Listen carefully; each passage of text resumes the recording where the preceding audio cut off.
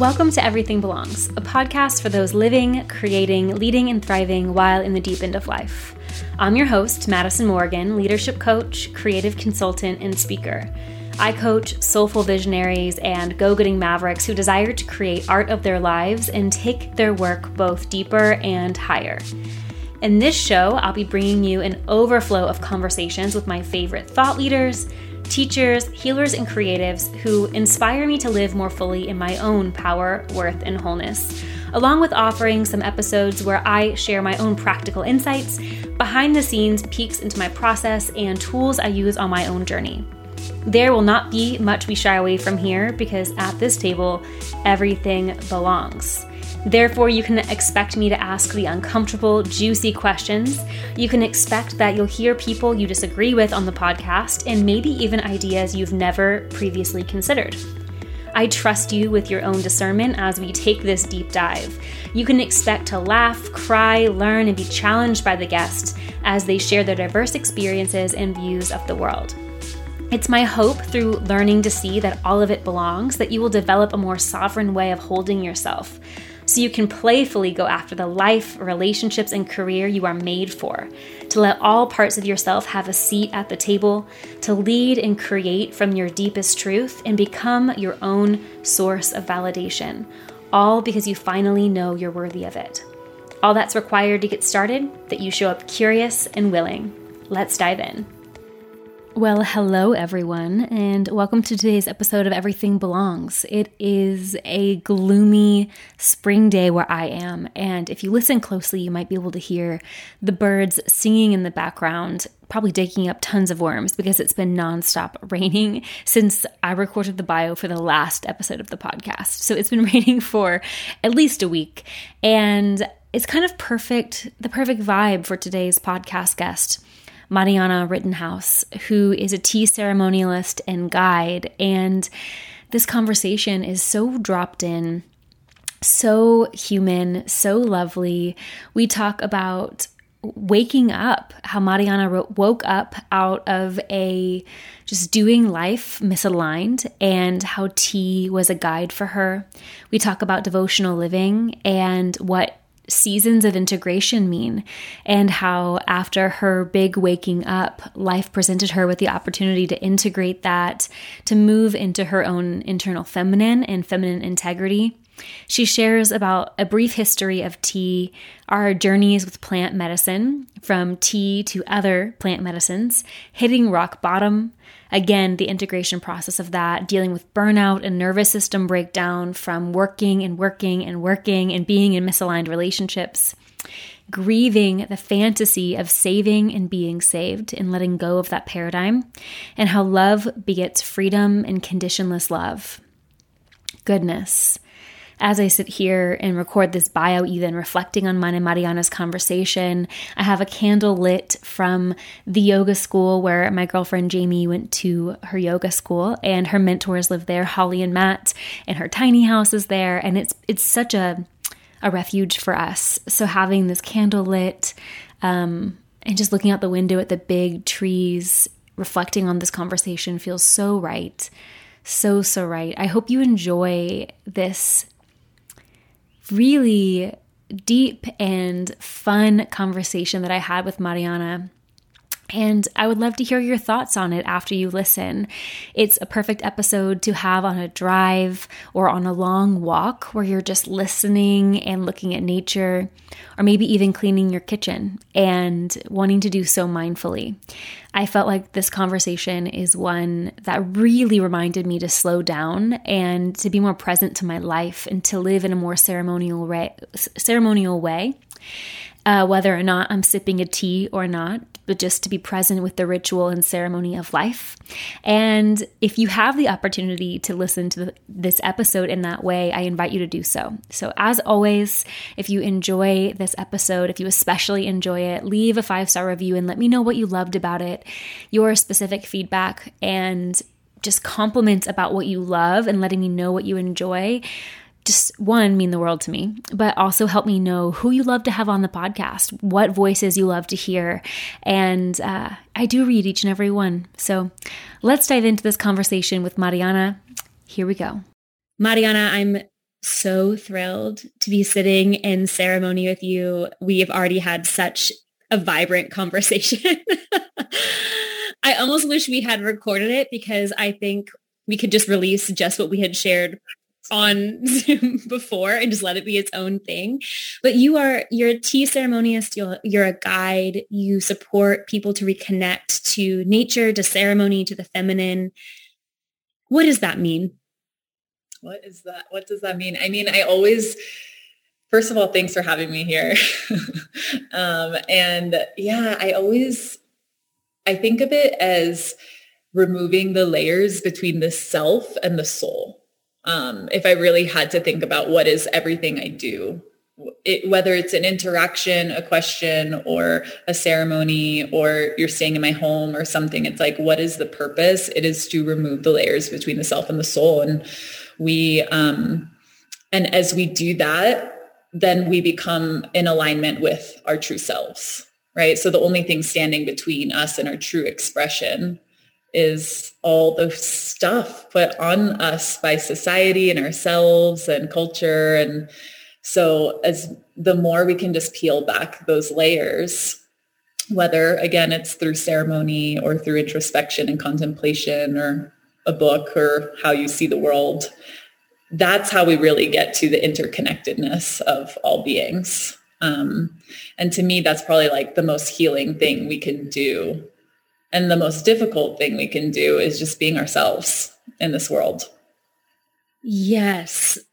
Okay. So I want to know how you came to this way of being in the world, because like, were you raised with this contemplative understanding of the world? Like, how did you come to this? Oh my gosh, no, I was not raised like this at all. I was actually raised Catholic, and Latin American Catholic, which I always say is like a special breed of Catholicism. And so I was raised with a lot of guilt and shame. I was actually talking to one of my girlfriends about this last night, because we're hosting a circle and a lot of us in it were Catholic. And I was trying to explain to her the special form of trauma in Catholicism, which is, I was like, imagine you're 6 years old. And in order to be in community, you have to go into a little box each week and tell someone why you're wrong. And you don't even know why you're wrong. Right. I remember when I was little, it's like, this is one of the things I won't forget is I would go in there and I just lie and lie and lie about all these things because I needed a list of things to share. And then at the end, I always wanted to say, and I lied about everything that I just said, which is my final sin. Yeah, I was gonna say, did you confess the lying? And really the only thing was that I just lied. And that, like, this is literally, you're just trained to be wrong. And not only to be wrong, but that it's good to be wrong, because you being able to go to confession is a rite of passage.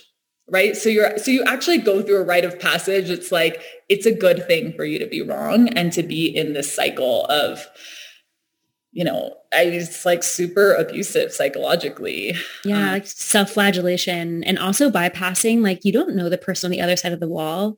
Like, there's no self-consent there. Yeah, totally. Totally. And so I was raised very differently. And I think probably ran away. I didn't get confirmed. I knew at a young age, I was like, this is not cool. And so I did not get confirmed ever.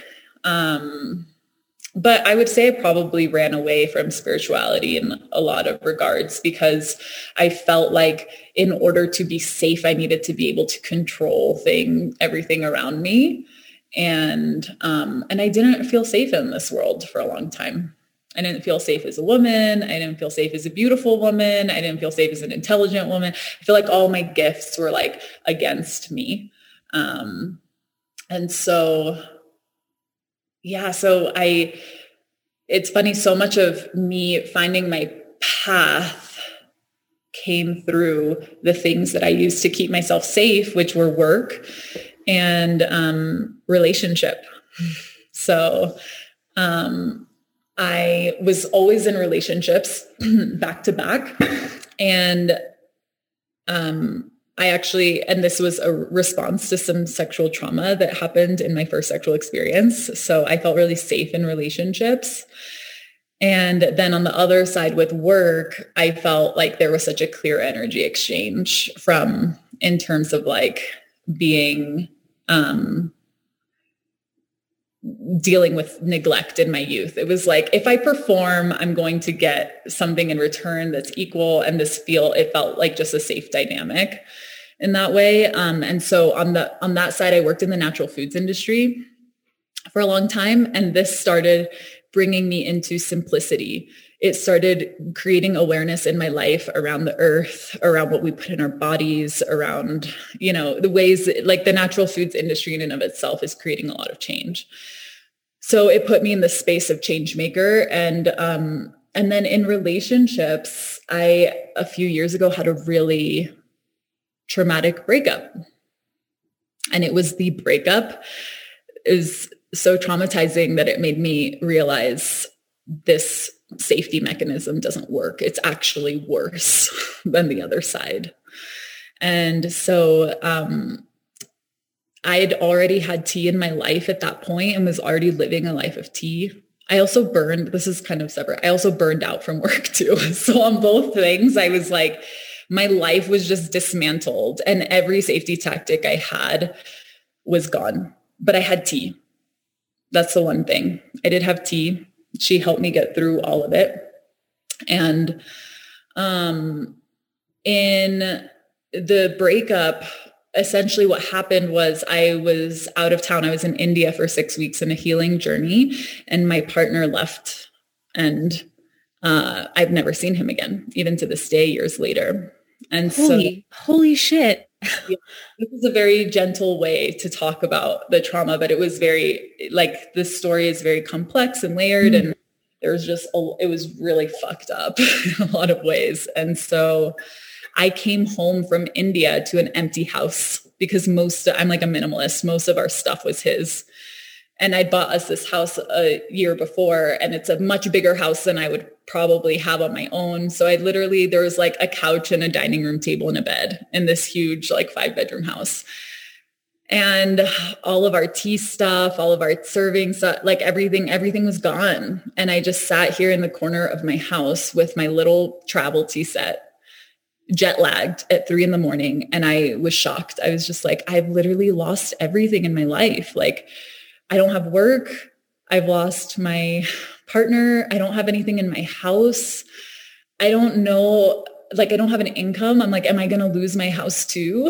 I just sat here and I put this prayer in that was like, I don't want to lose my house. Like, I want to get through this. And I was in India. When I was in India, one of my friends, one of the lineages that's super important in my life is Bhakti lineage. So it's the yoga of service and devotion. And one of my friends, she gave this amazing talk in India where she said, she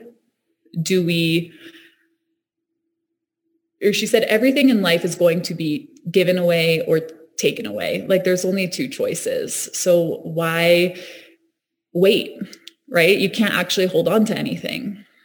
And she was talking about it in reference to like charitable giving in her day-to-day life, like how we were just like, I can't afford to give stuff away. I can't. It's like, what's the problem? Like, do it now. And I sat here and I was thinking about that. And, at first it made me think like, should I sell the house or lose the house? Right. And then I realized, wait, I can have both. Like they can both coexist. And so I moved to the smallest bedroom in my house. And I opened the rest of the house to Airbnb. I have a girlfriend who runs Airbnbs for a living and she like blessed me and came into my life and like set it all up for me. And I created my tea space. And literally for a year, I just I used to joke, I'm a housekeeper. I'm a cleaning lady. And I just served people, they'd come because my house, it is a temple. So it's like no substances, no, it's quiet in here. It's a ceremony space. People walk into my home and they know like, don't fuck around here. And people got to have peace and quiet and see a different way of living and enjoy tea ceremony and have all of this, just like my life became the offering. And it was from that I was actually able to financially support myself during this really difficult time and allow myself to go really deep into my healing process, which is what brought so much of what I share into, well, I would say it integrated it, right? It was a lifetime of it, probably lifetimes of experiences that in this space, in this home, on this land, and during that really dark night of the soul, like really dark, got to root into my being and integrate and then slowly sprout up. And now we have flowers and soon we'll have fruit. And yeah, it's one of those things that it's like we never know why things are happening the way they're happening, but hindsight is 2020. And so yeah, that's a little bit of kind of the personal background of what got me to where I am at now. I adore hearing that. And it also sounds like there's so many lineages that have supported you from tea. You said bhakti, bhakti yoga. And I mean, service, if I think about what all of the great teachers that like I follow, my lineage being evangelical Christianity. So Jesus, the Jesus lineage, it all was service. All of it was service.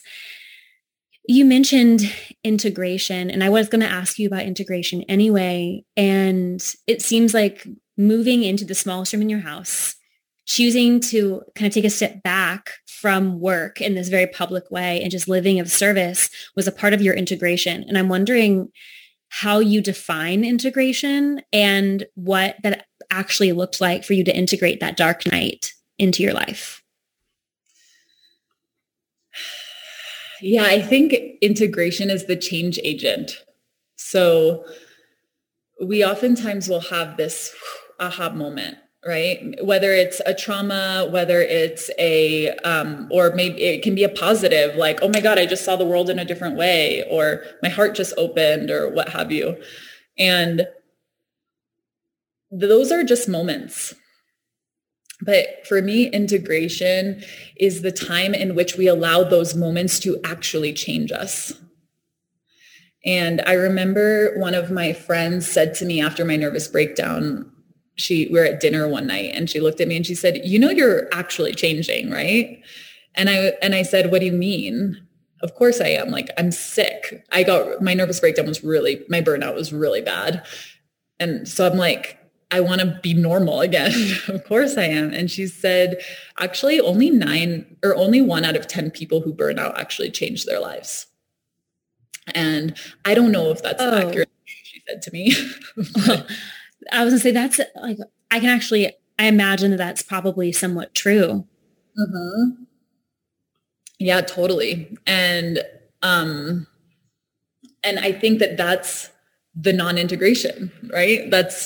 Are you really going to change? And though integration requires stillness and silence and holding things to yourself to really understand how it's going to change you, one of the things I say in my tea course all the time is don't disperse the energy.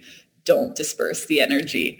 Keep it in the container in which we're in, because we get so excited, especially something like tea is making people happy. It's bringing meaning. They feel like, oh my God, I found something. I finally found what I was looking for. And then they go out and they just share it to everyone. But the thing is that these traumas, these enlightened moments, these aha moments are coming for you. They're coming specifically for you. And what you're doing when you just run out and give it to someone else is A, you're not integrating, and B, you're rejecting the gift because you haven't received it yet. And so this is why there's so much uninitiated wisdom in this world. So even in the story I just said, I can share that my friend shared this really potent thing that sat with me, that started to create change in my heart. But it wasn't until I changed my life and lived it for over a year until COVID, that I could really say, this is now integrated into my being. and then maybe I can share about it. And it probably took me about a year to even like share that more publicly. But yeah, so for me, integration is so important, and it's something we don't do enough in our culture. And as I said, it kind of feels like the roots growing down of the tree that you just like received. Is it going to fall over, or is it going to root? Yeah. Mariana, you just described the way you put so much into context for me. And it feels like in my body, it feels so true. Really, this is just a really fun personal share of, it was 2 years ago, like this week, that I realized I wanted a divorce, and that I was also falling in love with a woman. And up until this point, I had been, for the most part, very public about like the things I was going, like I would learn something, I would share it with my audience. And it was like, I was sharing publicly in a lot of ways. And like whenever I left evangelical Christianity, that was very private, but this also felt even more private. And just this week, actually, my lawyer sent me that my name was officially legally changed. And it's been 2 years.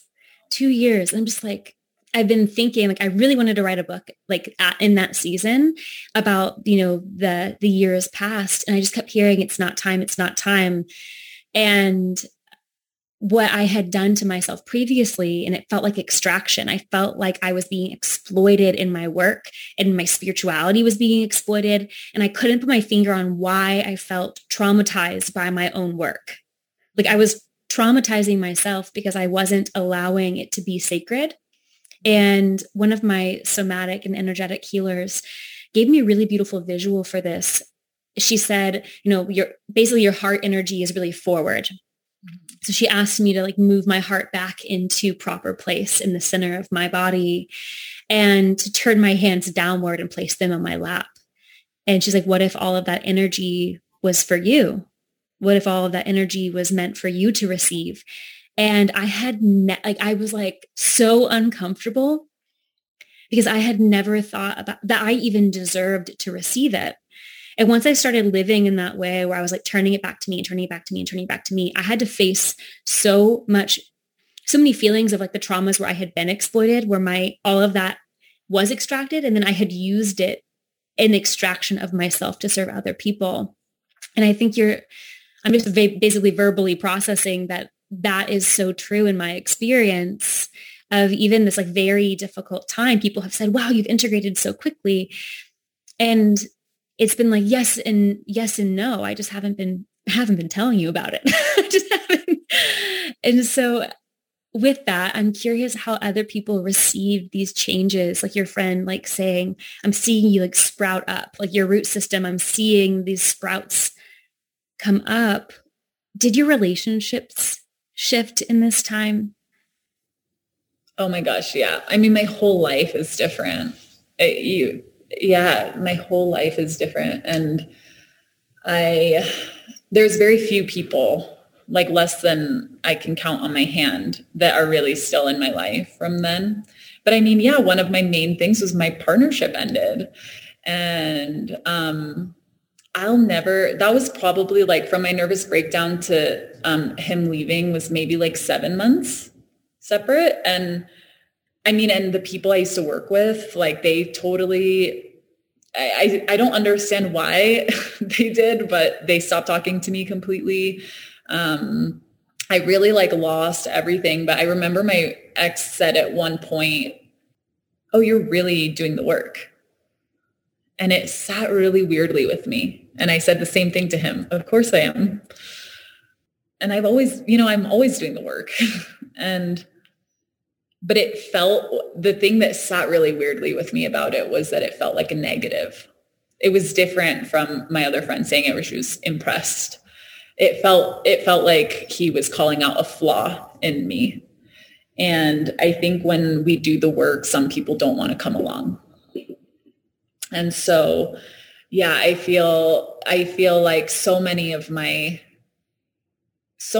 friendships changed because I didn't want to keep living in this way that was out of integrity. And a lot of my relationships, I let them fade away. Like I just see who stayed, who didn't, and just let them do it of their own accord. And then some people ended up being actual breakups, which were really painful. But again, it's like, it's only, I find that I get more triggered when I've compromised myself in some way for another person. And when I can really stay in myself, it's easier to let the world happen. I don't get so angry or frustrated or hurt because it didn't require me martyring myself to find out the same thing. And so I feel really grateful for the humans in my life now. And I would say that they're just such an upgrade. And I use that word really gently because I say an upgrade just because they're more in alignment with me, not because they're better in any way. Yeah, I love that you made that distinction because that was a big resistance for me of letting go of people, that I didn't want to think that like this levels of consciousness that these certain people were better, but there were people who were more resonant, and that felt like a better feeling than just like some people are just more on my level or something like that. Yeah. I'm curious, you mentioned like, how did you say it? Basically discerning the difference between when you are in a relationship with someone where you need to check your ego and where there's maybe misalignment within you, and discernment where being in that relationship would require you to self-abandon. Like, how do you discern where one is more, do you give the question? Like, oh yeah, that's a big question. Yeah, it's a big question. How do you know when you're abandoning yourself versus showing up in love, maybe? Yeah. But where still maybe behavior modification is required to be in right relationship. Yeah. So I really love this. I'll call it a quote from the Bhakti texts, the Vedic texts about devotional love. And devotional love is when one's own level of suffering does not impact their level of devotion. And this is something that I really reflect on and try and live by often. And so I love the word that you use, discernment. It's like we need discernment of ourselves and of others to really understand where our suffering is coming from. You know, is my suffering because I'm agitated because something's bringing up something from when I was young with my parents, and I'm being my little self then. And so, okay, this is a discomfort. This is something for me to process within myself because it is a block to me being able to love someone, right? It's a block for me, and I don't want to show up as that person. Or on the other side, is this someone else's block? And then am I martyring myself so that I don't have to be in the discomfort of asking that person to show up for me, in which case I'm afraid that they won't, right? That's really, like, if we really just sum it up, the patriarchal society in which we live is that someone's rescuing someone who needs to be saved. And both of these things require a worthiness that isn't inherent in us. And so one is like, I need to be worthy in order to be saved, and I need to be good enough, worthy enough to save someone, skilled enough, whatever. And the dynamics, like, honestly, sometimes when I'm just seeing a dynamic with me and someone else, if I can just simplify it into that and really understand, is there wounding happening here, or is this just a genuine request? Or like, can we kind of get through that? Or is me making a change helping me leave the part of myself that thinks I can be rescued, or that thinks I'm trying to be worthy enough to be something? Like, so long as I can really dumb it down, then I'm able to discern a good decision usually. But it requires a lot of that introspection and a lot of just like being really honest. And I call it fantasy killing in myself. Like, where's the fantasy? So often revolves around, I'm finally perfect. Someone finally thinks I'm perfect. Someone's going to love me even though I'm not perfect. Someone's going to rescue me. This person didn't say anything to me, but really I think that that means they like me even more. Like whatever nonsense is coming up, what's the fantasy? And I'll usually address it head on. I'll say, hey, I have this fantasy that this is a thing. Can you tell? Or I'll just ask like a difficult question, ask the hard questions, because it deflates us into reality. And then you have nothing to lose from that place because you can't lose the fantasy that you just killed. If I think of most situations where there has been relational harm in my life, it is because one or both people are participating in that hierarchy of worthiness, narcissistic, which is what I think it is, dynamic, where there's someone, either we think we're the source for someone or someone is being the source for us. And goodness, that calling it a fantasy is real because like the source is the source. Yeah. And we can't save each other. Like it requires so much grief. Like because you've been raised in this way that says these fantasies are real, that they can actually happen. And we need to grieve the fact that they can't actually happen. That even when we want to save someone, even if it's just with our perspective, because my friend is harming herself in some way, whatever, it's like the fact that I have to, there's a part of me that trusts her path. That trusts my path, that trusts the divinity in all things. Even if it looks like chaos to us, it's to trust that it's ordered. It requires me to grieve the fact that I've been told and I really believe that I can save others and that will make, and that someone will save me. It's just bursting the whole bubble. And yeah. So what happens, like, it sounds like in your dark night, that bubble was burst. Like that. And then you moved into service. And I want to know from your perspective, how to be in a life of devotional service without playing into a martyr savior dynamic. Yeah. Well, here's the truth that I learned. One of the things I really had to integrate in that time, and it came through my partner at the time, because I gave this human everything. If for all the times that I protected myself in life and held back to stay in control, the experiment for me with this human was I'm going all in. And I gave this person everything I had. Like my money, I bought us a house. I moved out here to Boulder. Just my love, my time, my devotion, just freaking everything. And this person couldn't even say goodbye to me. Right?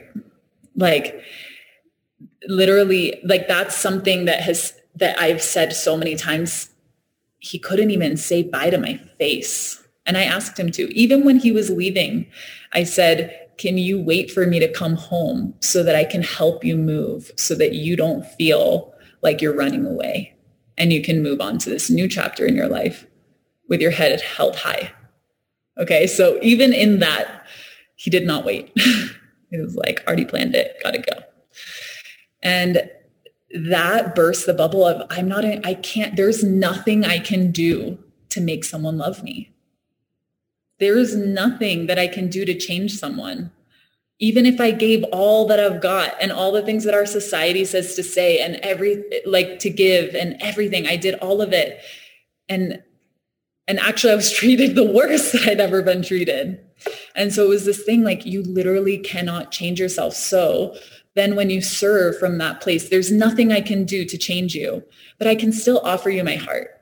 I'm not in control of if you receive it. And this is what the selfless devotion is, right? This is what the devotional love is, because my suffering that comes from me not getting something out of serving you does not alter my level of service to you. So it helps you step into true love. If we think about what we were just talking about in terms of the rescue or whatever, this is weaponized love. This is love saying love to control, but really love begets freedom. And so in that, it's that's where we really step into, there's no condition here and there's no expectation. And I really learned that, you know, for the year, I mean, it's still happening for years after this breakup, I really practiced loving this human. I just kept loving. And he gave me a lot. He challenged me in that a lot. And I was like, I'm not going to be the person you think I am. I'm going to be me. And I am a loving person. I'm not going to, it doesn't matter how much you trigger me. This is a practice for me to stay in alignment, to not martyr myself. I'm not going to connect with you through conflict. I'm not going to, you know, I'm just going to like stay in my experience, what I need, focus on myself. And one of the things I realized quite recently in the past month was that my unconditional love for that human only started after he left. Like what I realized was actually, even though I gave this person everything I had, it was in the condition that we were going to be together in this life. There was a condition. And we talk about integration. That took me over 2 years to realize. So this is why integration is important, right? But totally. Yeah. But I like through loving someone despite my pain, it really taught me how to love. It taught me that other people aren't responsible for how I feel. And every time I feel that they are, there's a really deep opportunity for healing and a really deep opportunity to de-weaponize love and come into what love really is. And that's essentially what living a life of service is. And so I love how you said, like in the evangelical Christian world, it was all about service. So much of our religions are all about service. We talk about service, but it's not unconditional service. And that's the difference. That's why it's not healing when there's a condition. It's not healing when you get your hours of community service done for school. And that's why whenever it's a checklist, you're like literally checking it off your calendar. It's like, you're like, how can I get this done so I never have to do it again? Or it's conditional to get people in the church, or like you said, to earn love, which interestingly enough, from, you know, you having a Catholic context and me having a Christian context, is like the antithesis of grace.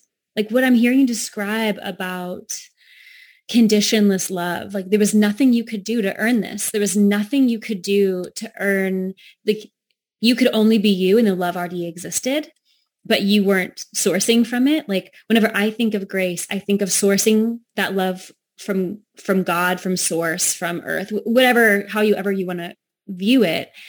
But there's nothing you can do. Like a baby is born and then there's like earth and there's mother and there's nourishment. If like things are going well in the way that I believe nature intended them to. I think all of that is grace. And there's nothing, like a baby is just born. They didn't do anything to deserve to be cared for. Like all of that is grace. I'm curious, when you said it helps you realize that the way you feel is your responsibility. And whenever you're not taking responsibility for that there's something there for you. What about when people bring you like, I need you to save me. I need you to make me feel different. How do you respond to that? Honestly, if it's not in my body, I don't take responsibility for it. I think I don't think it's a healthy dynamic, or it's not a healthy dynamic. So I've actually had that type of thing come up where someone keeps trying to create a problem between us. And I'm like, I just don't feel like that. So the more I've come into my body, the more I can say, when someone's like, you're so angry or something, I'm like, I'm actually not angry. It's not in my body. So this is not, it gives me, it kind of like almost saves me from the societal gaslighting of someone telling me how I feel when I'm like, I don't think I feel like that. Is just being in my body. And then what I've really noticed in myself and in others is how we're raised that some people only know how to be in connection through conflict. And so if that's usually what someone's trying to do, and I have pretty strong boundaries. I don't really feel my conditioning as a child led me to being super independent versus needy. And so I don't feel that I feel like I'm able to hold a really good boundary with situations like that. But again, if anyone is free will is our human right. All of nature's right. So if someone is overexerting themselves where you don't feel like you have free will anymore, even if it's just a little guilt trip, it's time to step back and make a conscious decision of what you want. And that involves lots of things, how you want to show up as a friend, how you want to show up for yourself, how it doesn't mean that if you end up doing it and someone guilts you into something successfully, that it's a bad thing. But at that point, you take responsibility for it. And when you take responsibility for it, you're in alignment. And then you're not martyring yourself. So yeah, I would say coming again, when we can bring things to a more universal space versus a personal space, I have free will. I have the right to express myself. I have the right to say no. These, which we haven't really been, we are not given a right to be in our society. As you said, when the baby comes out, we don't go to the baby and say, you have a right to be and to be all that you can be. We go to them, pour some water on them and say, you are a sin, but through my grace, it's okay for you to exist, right? So when we can take it out of that context and come back into our natural rights and a more universal place, then I think we're less likely to martyr ourselves, because martyrdom's not natural. Altruism is natural. But martyrdom's not. And those are two really different things, even though we oftentimes we're acting out our martyr thinking we're altruistic. And it's just a tricky difference, but they're very different. I love that you say martyrdom is not natural. It's not natural. And it was the most natural expression of my conditioning. Mm-hmm. And so reorienting to the power of sovereign choice, something I work with my clients on is sometimes we get in those situations where we think we don't have choice, but it's because all of our choices have consequences that we don't like, but we actually do have choice. There's just no matter what way we go, we're going to have to deal with some bullshit that we don't want to deal with, and we're trying to avoid it. And it's okay, let's take a look at these consequences, because the choice to avoid, the choice to pretend that you don't have choices is still a choice. You're still making that choice. That's still sovereignty playing itself out. So what are, like you said, what do you want? What do you want for breakfast? Go make that choice. Mm-hmm. And how can you reorient to the smallest piece of choice that you have, even if there are consequences to it? Because I remember telling Elizabeth D'Alto, who I did an Akashic Records reading with her. She's someone I had on the podcast a couple months ago. And it was in the very beginning of my divorce. I was coming out. I hadn't been public with it. It was all very private. And I was like, I just feel like I don't even have a choice. And she was like, they want you to know to stop being a martyr. That was the Akashic reading. And I was like, that's not why I fucking signed up for this Akashic. I was hoping for something really profound and really life-changing about the direction. And they were essentially the Akashic Records was it doesn't matter what you do. You have a choice. Stop being a martyr. I was like, oh. Yeah. And you know what's on the opposite side of martyrdom is integrity. Mm-hmm. And I think I've been, even in all, sometimes I'm just shocked at how much I'm like, oh, this is still here in this way. It's these patterns in ourselves, they're so tricky. But that I love what you were saying about the choice piece, because I used to say that to people about healing, about my healing process. I'd be like, I didn't have a choice. I was sick. And everyone always says to me, yeah, you did have a choice. I still don't really feel like I had a choice, but that's the tricky thing is I do feel there are moments, and this is what my girlfriend says. She said that most of her life has been spent unconscious, where she didn't know she was making choices. And there have only been a few key moments where she was conscious of the choice she was making when she made it. Yeah. And I think that that is like, sometimes there's so much momentum going. And also I'm just going to thank the power of prayer for all the years that I have been so devotional. Like I can only understand it as grace of like my nervous system. There's some like design to my nervous system that enabled me to make certain choices that I wasn't even conscious I was making, and I was still making them. Yeah, totally. Yeah. I think if I really am to think about my response to my nervous breakdown, the other choice is to die, essentially. It's like, are you going to heal or are you going to die? And even though the healing required a death, that wasn't a physical death, right? But that never occurred to me as a choice, right? It's just not in my wiring to really consider physical death.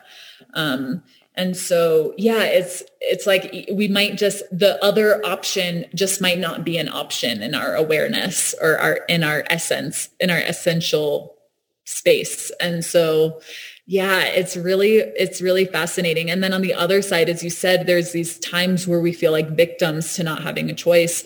And really we are, like, the lack of making a choice is one.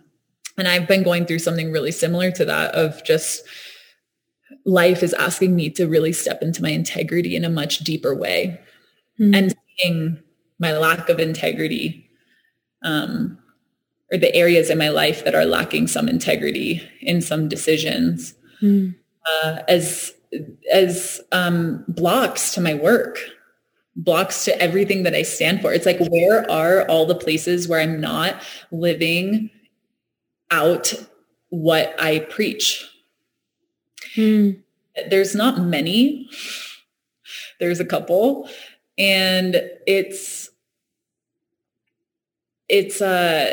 really asking me to address them. And what I'm feeling is what you were saying, which is I really don't want to deal with the consequences. Yeah. Like, this feels like dramatic. It feels like, having any point of view in this world strongly and publicly is annoying. Especially right now. That's how I feel about it. Just like, what is that? It's a meme of the Grinch doing yoga and he just like lets out a scream. Have you seen this meme? I will try to dig it up and just send it to you and maybe add it to the show notes. Some of you will know what I'm talking about. But it's the Grinch doing yoga and they have his arms up and let out a sigh and he just shrieks on the way down. And I feel like that's how I feel about being a person who has a public platform, having an opinion right now. Totally. But what's really fascinating about it is that the part of me that isn't addressing it, she's not coming out saying there's something out of integrity. She's coming out because she has a mind, and the mind is a tricky, tricky place. She's coming out saying, I'm so compassionate, or I've done so much work that this is where my result is. Or, like she is sugarcoating the fuck of discomfort and not consciously, it's so tricky. These little places where we're out of integrity, or we really feel like there isn't a choice, or we don't want to deal with the consequences of something or the inconvenience of it. And I'm like, damn, I cannot believe I convinced myself that that's what was happening right now. And it's really the opposite. And I say, like, this is again why integration is so important, because it's very rare that we get it right the first time. Can you tell me, like, you've mentioned feminine integrity and you keep speaking to integrity, and I'm curious through the lens of feminine essence, like what you mean by that? I think, what I mean by that is right now in this world, I mean, always in this world, but it's coming up really strongly right now, is the wounded dynamics between the masculine and the feminine. I think it's really important for women to be in their feminine integrity as a part of the change making that's occurring. And I think what I'm seeing is a lot of women backing out, a lot of women going into their wounding. And there's a feeling that's like, well, I'm a victim of the patriarchy. Why do I have to do the work first? And I get it. I totally get that. And at the same time, I'm seeing the power of a woman who stays in her integrity and says no to the wounded masculine over and over and over again. And I'm seeing the change that creates, which is men showing up to the work and men changing and men understanding, because we don't let them get away with things. And it's uncomfortable and it's annoying on our side. But I think in a way, we just have, it's like the responsibility of our awareness of the feminine bodied experience on this planet at this time and throughout time. We are the holders of that knowledge. And if that knowledge and experience is what is asking to be changed, it's so important for us to keep it front and center, to keep sharing the story, to keep staying in, like, that's the integrity we need to stay in. And I feel even in myself, I have the relationships in my life, the men who I just eye roll. The eye roll's not enough. Like me thinking that the eye roll is going to create change, or the eye roll is it's like, I don't want to live in that world anymore. I'm really sick of it. And I'm surrounded by, it's funny, it's a few months ago, maybe 6 months ago, I unfollowed everyone on Instagram, and I only followed some people, and I stopped following men. I only follow women. And it's awesome. The world is great. Like the sisterhood and the power and the wisdom and the knowledge of women right now is just mind blowing, that it's actually lowered my tolerance for men right now. Thank God though. Because I don't want to be tolerant of bullshit anymore. Yeah, totally. And that it requires me to be in integrity, which is uncomfortable. And not just, it's coming up a lot for me in the space of some of the ways in which I have allowed my ex-partner to get away with, that I haven't really addressed all of the pain and suffering that I went through. And I've just been in my strength, and that's enough. And in my love, and that's enough. But recently have been really shown by the world, the universe, whatever, that it's not enough. And I'm seeing all these ways in which it's just not enough. It's not enough to be upset with how men are behaving. And I say this really generally for people, men, women with strong wounded masculine, people in male bodies. I say that really broadly, and we can slice and dice it in different ways, but it's not enough to just say, to be shocked. It's like the behavior that we're often shocked by is actually so normal. And I think it's really important now that we say, this is normal. Mm-hmm. So if this behavior is normal, then my integrity has to be normal too. Whew. And if we think this is where the change, like this is the responsibility of the woman to stand in her anchor and realize, I was talking about this with my friends the other day. I'm like, the goddess doesn't get off of her pedestal and say, there, it's okay. The goddess waits for you to be ready to meet her. And she sits there waiting. I have all the time in the world. If I want to stay in, and I think this is where it gets really tricky, because weaponized love is really focused on the romantic relationship. Mm-hmm. So if I sit here, like I have to be willing to throw away romance in my life. That's what integrity looks like for a woman right now. I have to be ready to say, you know what? If the man doesn't show up in his integrity, I won't compromise. And I'll become a crone. Being a wise woman sounds pretty awesome. Like that's pretty awesome. Yes. Yeah. Just being like, I can't, again, there's nothing I can do to change you. I can only change myself and be that and hope that it brings you into your integrity because you've seen an example of integrity. And so it requires, like, that level of integrity requires a lot of detachment from the outcome and I think, and then that relationship piece I've been thinking about a lot, like the idea that we say, I'm not in a relationship is so violent.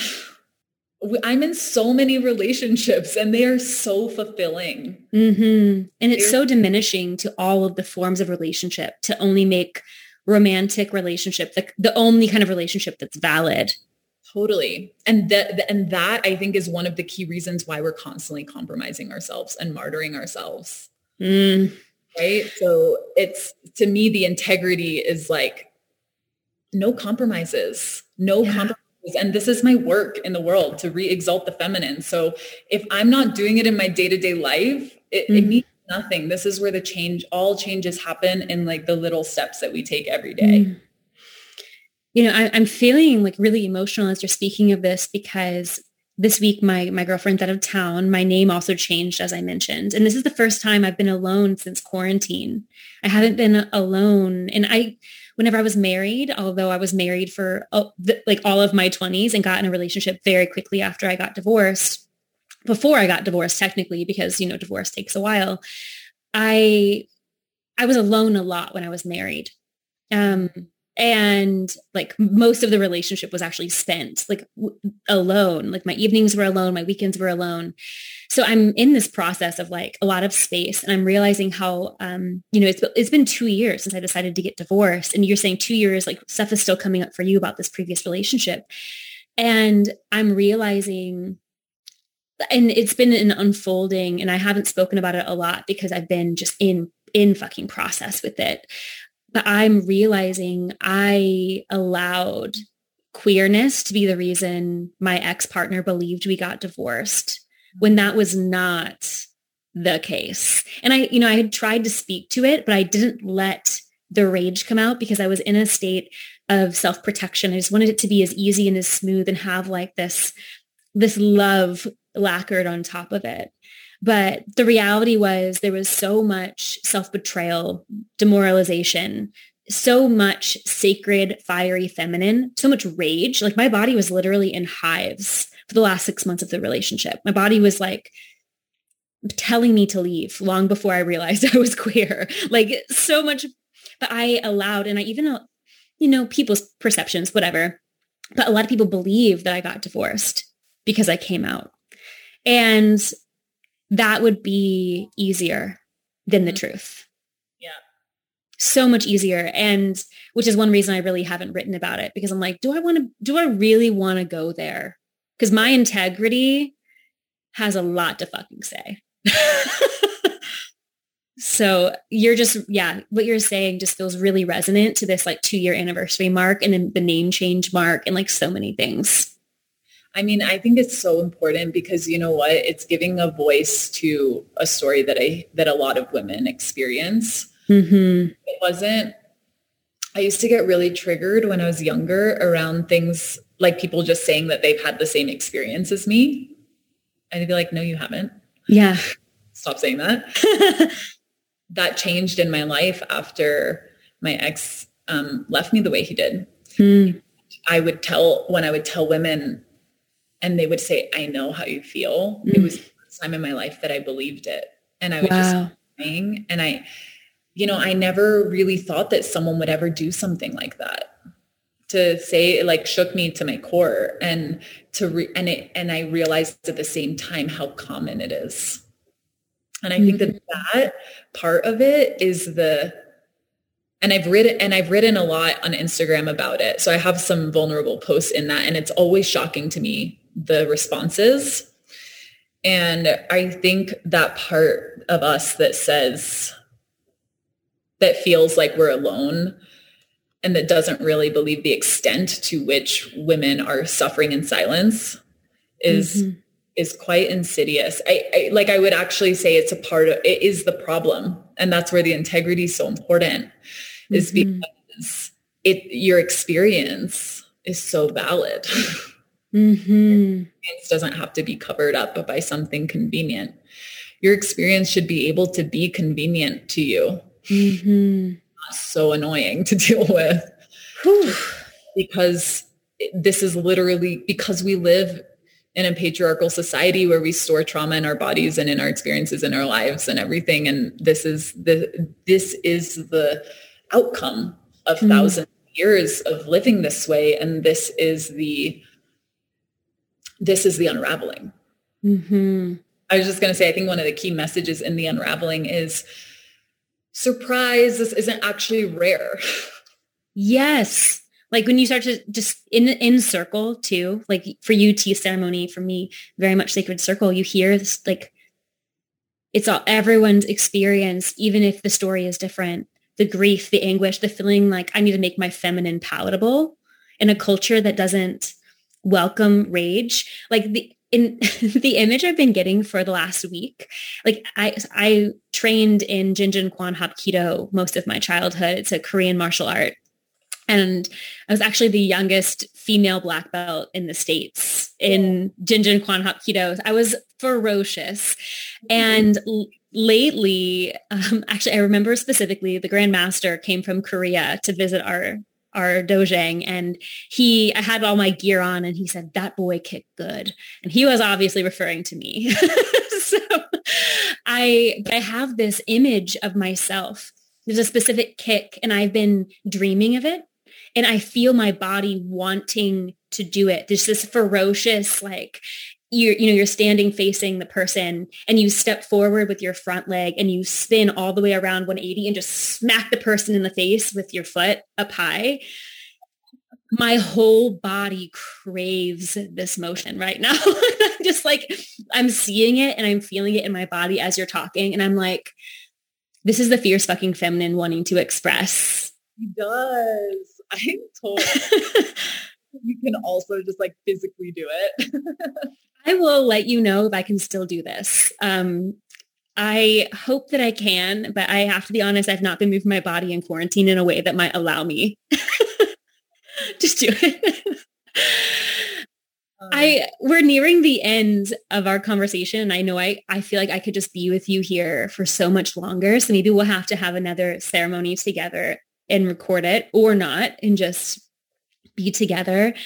But before we do rapid fire, is there anything about this fierce feminine that in the context of this conversation you want to bring forward or close up? Oh, yeah. Oh, yeah. Bring it. This actually came through in the new moon with my tea course. We did a new moon ceremony.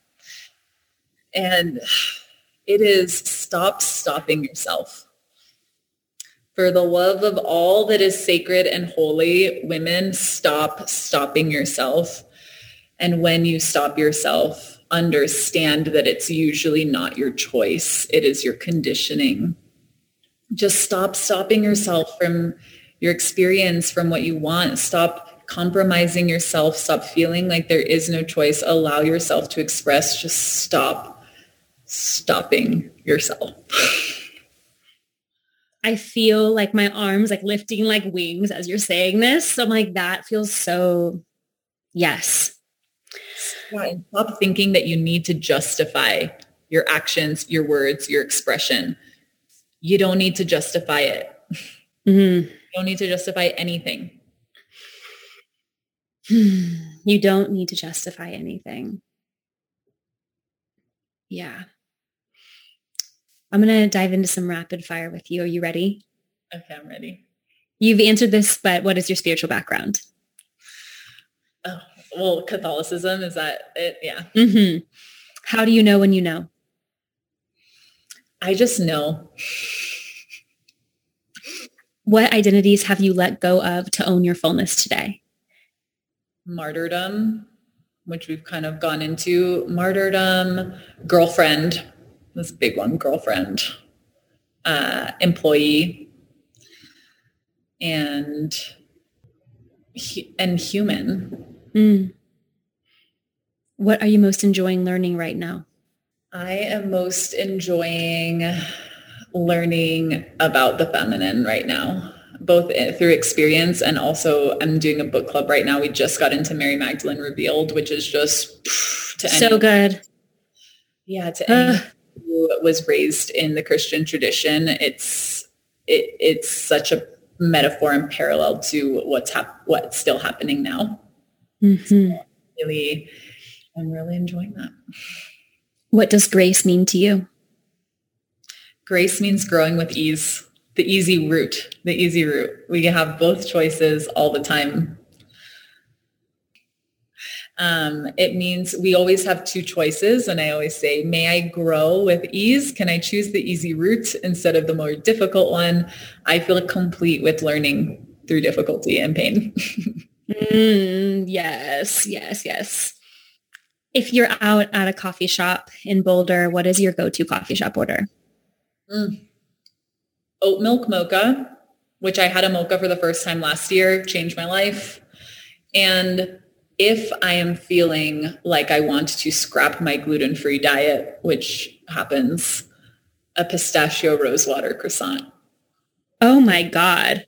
Ever in Boulder, it's the best croissant in Boulder. Yes. I will be having that if I come to Boulder. The last question is, what do you want? I want it to be normal in our society to wake up and remember the earth. I want it to be normal in our society to wake up and drink tea in ceremony. I want it to be normal in our society to speak to the animals. I want it to be normal to just love without condition. These are some of the things that I want. And I think this is why I work with Tea, is that she is a carrier of all of those things and really helps humans learn that very quickly and change to that very quickly. Where can people go to connect with you on your favorite place on the internet? Instagram, just my Instagram, Mariana Rittenhouse. And,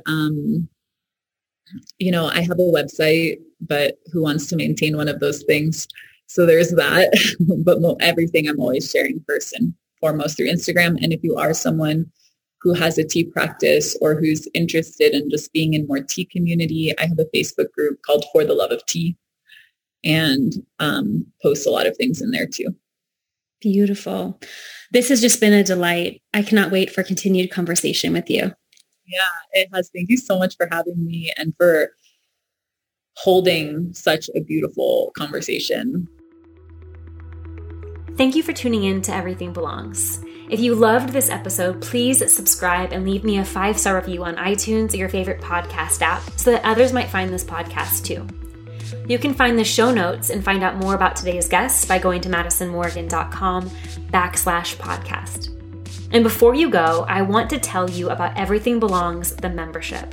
For only $17 a month, join my monthly workshop gatherings that will serve as a playground and sacred circle to learn and explore a spirited life fully expressed in your worth, wholeness, and power.